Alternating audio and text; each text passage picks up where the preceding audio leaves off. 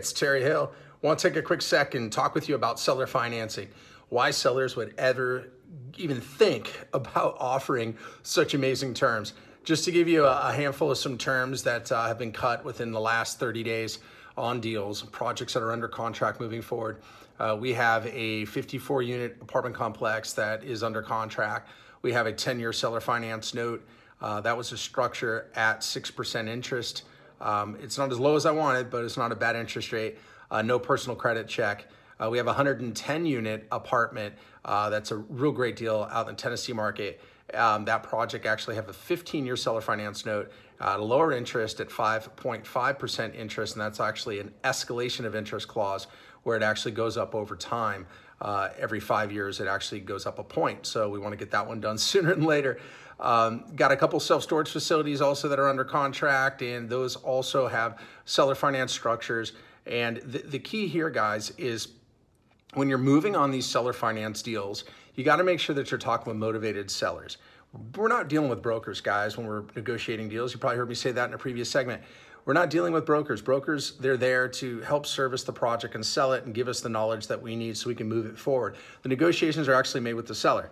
So when we're actually structuring these seller finance notes, you got to look at the project. If the project is not going to warrant seller financing, meaning it's not justifiable and there isn't a mutual benefit there, you got to say to yourself within reason, hey, I'm trying to mold something, trying to turn a turkey into an eagle. It's never going to fly.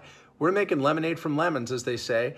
And for that reason, we have to have the key identifiers in place, like low rents. We have to have a lot of vacancy. We have to have motivated sellers. We're dealing with a lot of inheritance property right now.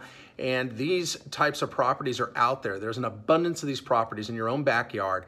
A lot of times they're not even advertising that they're willing to carry paper. That's your job, guys. It's something where you get the knowledge from me. I show you how to do it.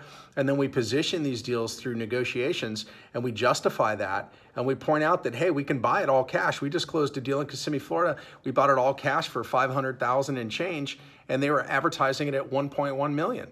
And we tried to get seller financing at around an $800,000 number. They wanted the all cash. So they took the all cash, not a problem, you know? So that's it. That's the way it works. Seller financing, they're going to make more money than an all cash deal, and they carry paper and they become the bank.